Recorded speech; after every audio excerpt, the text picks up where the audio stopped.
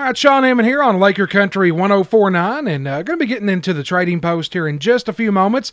But first, we've got a guest joining us on the phone line this morning, Mr. Samuel Gosser. Samuel, how you doing this morning, sir? Oh, I'm doing just fine. Another day in paradise. How about yourself? I have to say the same thing. Well, of course, we're going to be talking a little bit about the truck and tractor pull going on tonight, and I want you to just tell everybody a little bit about it. Well, we're calling it the Fresh Off the Farm Truck and Tractor Pull. It's an unsanctioned pull. It's a $25 hook fee, and first, second, and third split the pot on each class.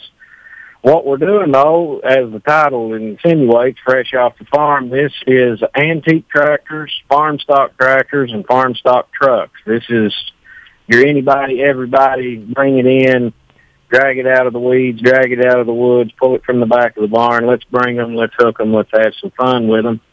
And also later on into the night, we have got some more of our professional guys that are going to be coming in with a few classes just to kind of round out the night and give everybody a good show. But the majority of it is going to be starting off with the antique classes running from 3,500 to 6,500 pounds.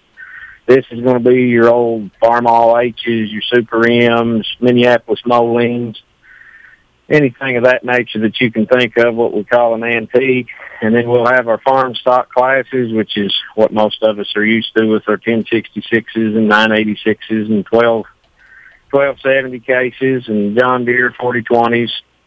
And then we'll have some local farm stock truck classes to go as well. Like I said, it's a $25 hook fee. You can hook multiple times if you wish. It's $25 a hook, but you can only place once. We're going to guarantee 100 for first, 50 for second, 25 for third, and then it can go up from there anywhere, just depending on how many entries we get in the class. So if anybody still wants to sign up to run in it, they can still do so, correct?